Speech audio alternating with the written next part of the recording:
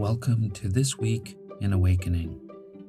Today's self-love tip is how you build a precious community. So you can think of this community both online and offline.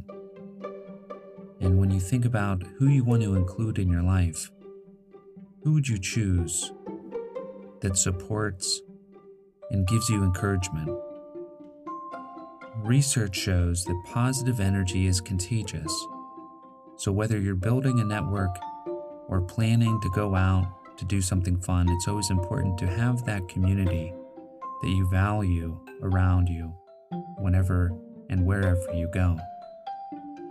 So as you go throughout your day, see if you can bring intention around who or where you show up. So whether it's an online space, or if you're going out to run errands or meet up with special friends, see if you can bring that intention of being around positive energy and supportive people throughout your day.